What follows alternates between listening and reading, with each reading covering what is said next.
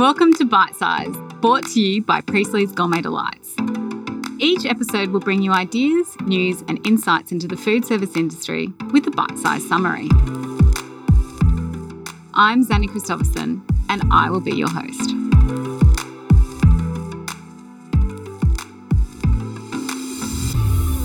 We've had a lot of requests for this episode.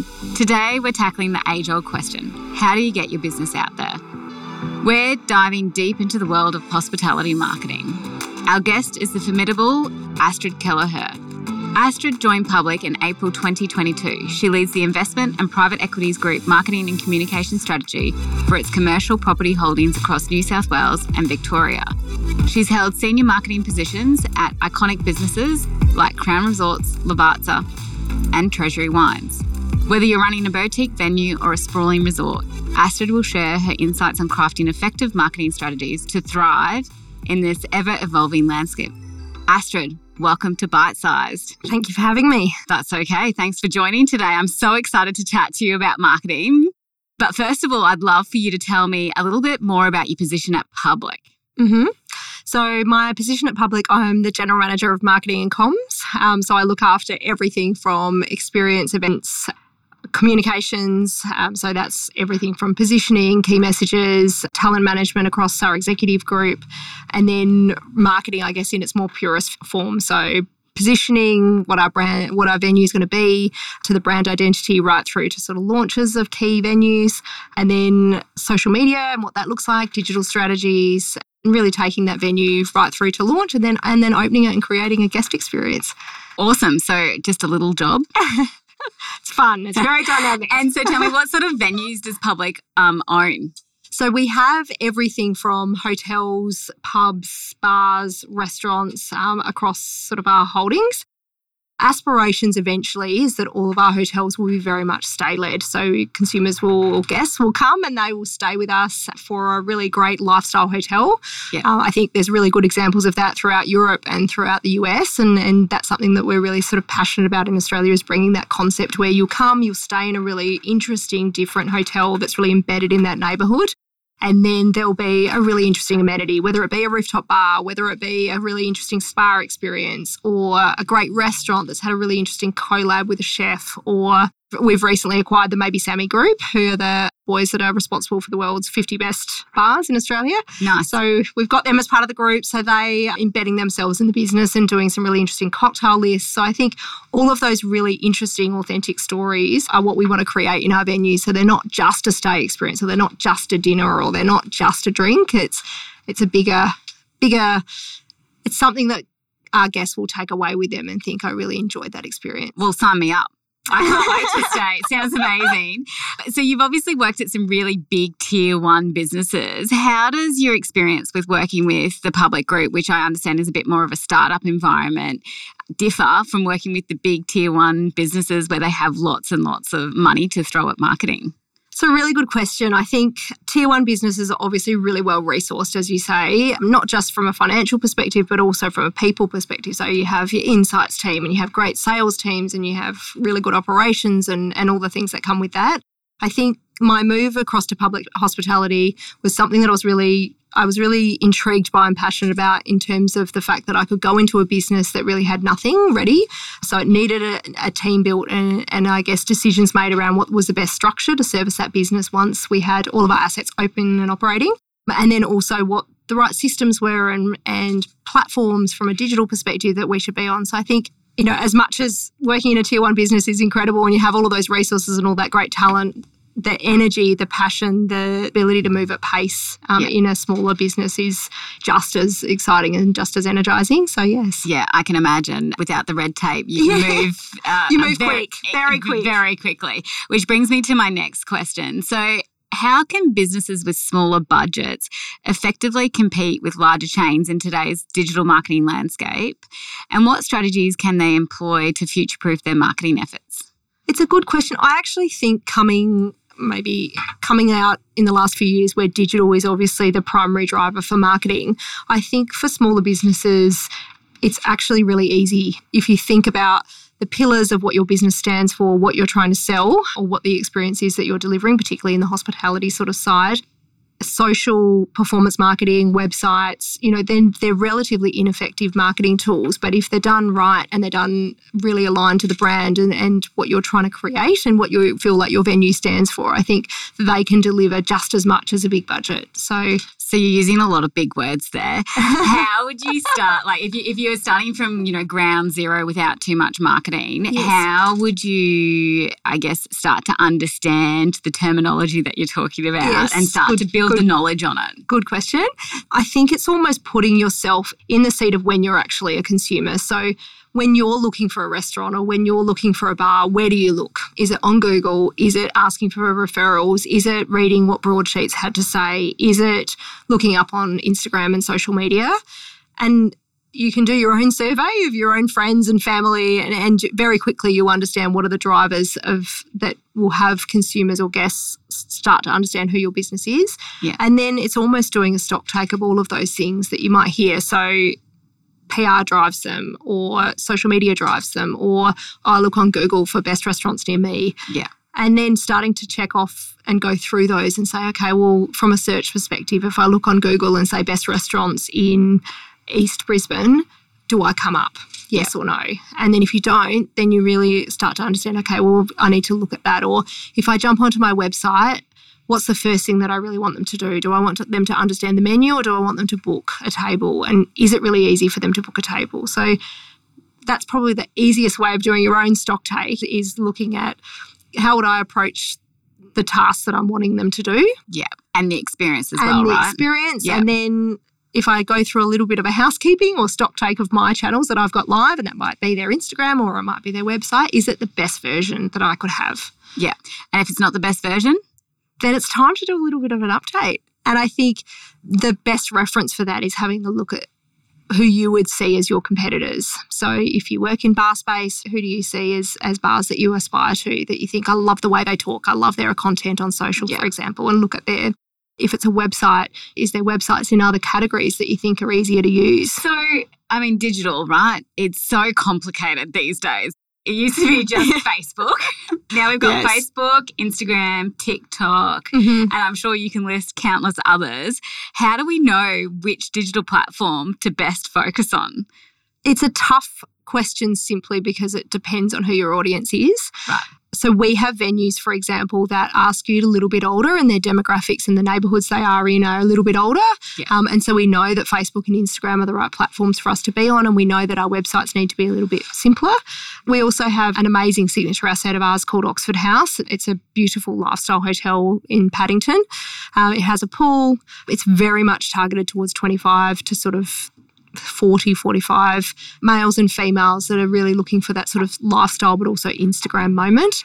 That's an asset where we do have a TikTok account. We're very much learning at the moment. We're letting we call it user-generated content, but I'll try not to use industry terms. We let our guests really use that channel for us at the moment as we start to learn how people are using it. We're using their content through. And I guess that's another great point, because what we've just heard is that regardless of how big or small you are, you're always going to have to do some sort of testing and playing. Correct. To be able to validate and make sure that you can then pivot to move to the next thing if it's not working.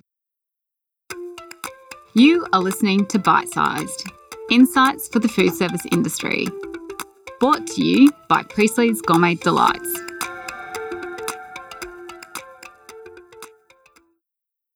The best thing about digital is that it's moving 100 miles an hour.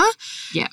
The best thing about digital is also that it is live. So if something's not working, you can change it on the spot. So if you need to quickly make a change on a website, you can do that obviously immediately. If a social media post didn't perform, then you know next time to do a different type of angle to the post. So I think, it's digital.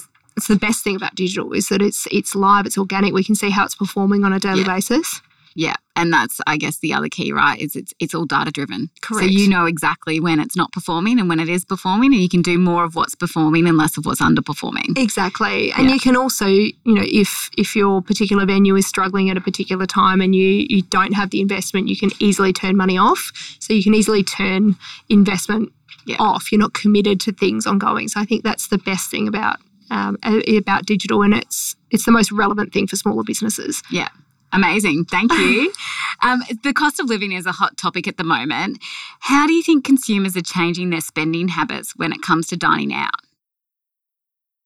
I think to really be able to answer that, we probably need the ABS stats that'll come out next week. I think the last quarter was probably, we absolutely saw that spending was off and was teetering back, less so in the hospitality industry. But I think this quarter we'll definitely we'll see those figures look a little bit stronger in terms of it's a negative. But I think planning for it and understanding that, that is a trend that we're seeing and getting on the front foot of it, saying, okay, well, how am I going to address that? Does the baseline business, and I'm talking more specifically in sort of bars and restaurants and sort of pub space. If I look at my pipeline business, so if I look at the next 3 months, do I have covers occupancy sort of booked? If I don't, is my private events business strong? Do I have enough Christmas bookings through for Christmas to try and drive that baseline so that you're not relying on walk-ins every night? Yeah. That may or may so not come. It really comes back to data, right? So what data do you have right now that you can make some really good decisions about to make sure that your venues are being filled? So based on, I guess, what you're seeing at the moment in the industry, do you think, or how do you think venues are adapting their marketing strategies to combat the pressure on consumers tightening their belts? I think there's a lot of obvious behaviours, price point activity going out. So things like happy hours and meal deals and kids eat free and credits when you go and stay in hotels. I think they're sort of everyday drivers that everybody uses as sort of marketing tools and initiatives to try and get people to book when they maybe aren't normally booking. I've seen some really interesting examples recently and a good example of that is actually rewarding the older consumer. So the older consumer who's probably less impacted by day-to-day spend pressures, that they have a higher disposable income, they're potentially retired and they're sort of that travelling sort of nomad age, is offering them incentives. So, if you're over 50, you get a 20% discount. And that fills your midweek, So I think those types of marketing initiatives that are just a bit quirky and thinking a little bit differently, I think are quite interesting and cut through. But being on that front foot of, I think particularly now in hospitality, looking at what does the next 3 months look like and being on the front foot so that events business, Christmas, festive season, where bookings are naturally higher, spend per head is naturally higher. Yeah. It's capitalising on those now. Yeah, but it doesn't have to be a big, scary marketing campaign, right? No. To your point, it's just about thinking outside the square. What's your demographic? What's your consumer want? And how can you entice them in? Absolutely. And you can use, if social media is the only tool that you've got, you can use social media to be able to do that. And that's just getting some great content out there around. Chef might be doing something specific for Christmas or doing some really interesting video content around don't forget to book your Christmas bookings. So it doesn't have to be over-engineered. It just needs to be really on trend with what your consumers are looking for. Yeah, awesome. Thank you. So marketing can be scary for many. For someone who has no idea about marketing, where should they start? I know it's a really obvious one, but I think the best place to start is to just disappear into Instagram, because you'll find very quickly all of your competitors. You'll find some really interesting global reference points, and that will give you stimulus around what are they doing in their venues. And I'm not talking about necessarily a promotion. It could be just that you can see the guest experiences or the different seasonal menus they're doing or really interesting cocktail content, and it will give you inspiration to come back to your venue. And I think, most chefs would admit it. That's where they go for inspiration to create new dishes, because it's just such a visual and engaging content platform. So I think that would be absolutely the reference, I think, right now, and the easiest reference. But obviously TikTok's another one, but it skews a little bit younger and it's probably less easy to use. So Astrid, you said that you love to lose yourself in Instagram.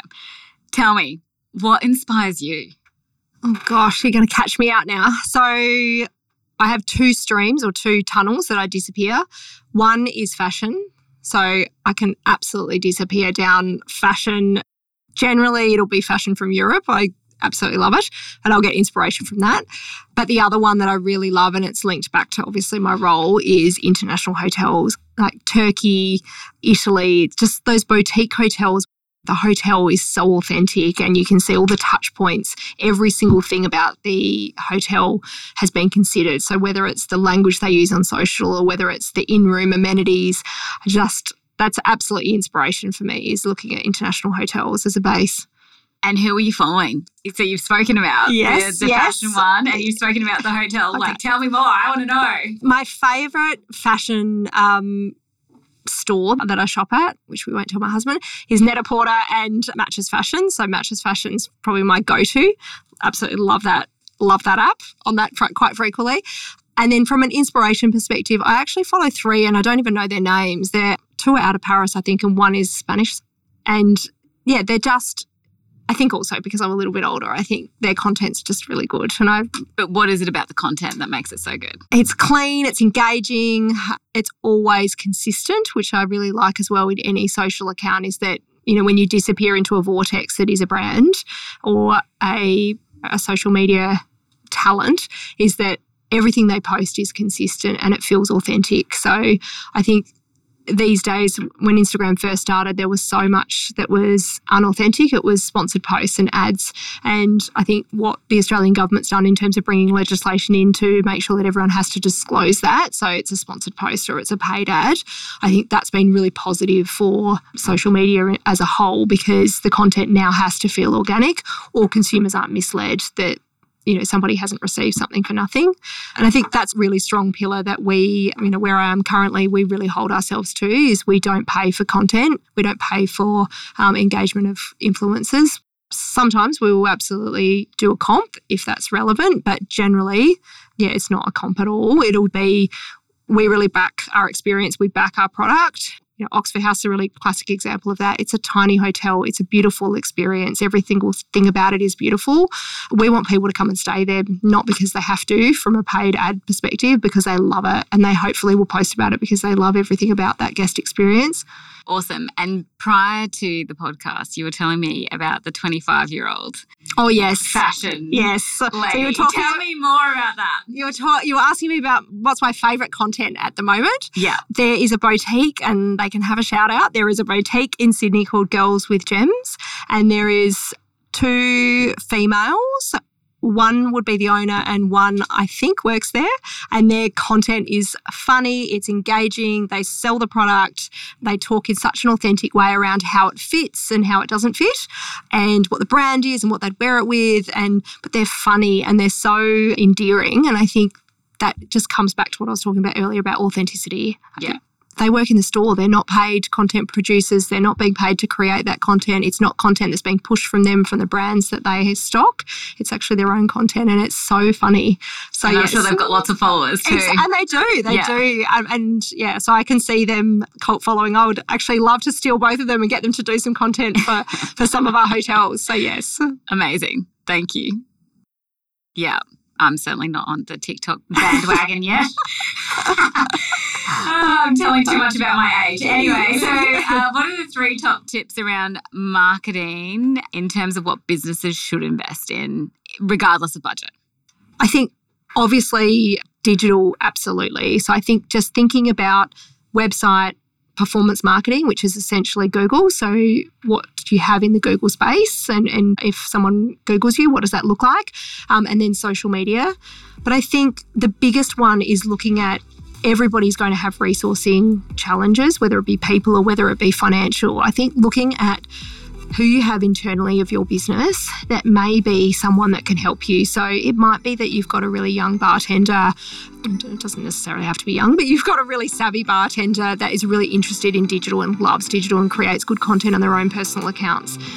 Get them to help you with social media content. If you've got a great chef and every night they're obviously doing some incredible dishes that are coming out of the kitchen, get them to be filming what they're creating. So that's where good marketing stems from, is authenticity. And I think that authentic content and authentic storytelling about what it is that you genuinely want your consumers to come and say about your venue and experience in your venue. If you focus on that and then you deliver that through your digital channels, that's the easiest place to start without having to spend a huge amount of money. Yeah, awesome. Thank you for that. Thanks so much for your time today, Astrid. I've loved having you on. You've certainly helped me demystify the myth about marketing and really given me confidence that marketing doesn't have to be scary. You just have to start. So the 3 top things that I've taken away today is that guest experience is absolutely paramount, that consumer always has to be at the heart of your marketing campaign, regardless of anything else, and that authentic marketing will drive growth. Thank you so much for having me. Thank you for listening to today's bite-sized episode. We hope you got some industry insights and tips for your business. Subscribe to our podcast and tune in to our next episode. Feel free to reach out to me for any comments and questions via LinkedIn.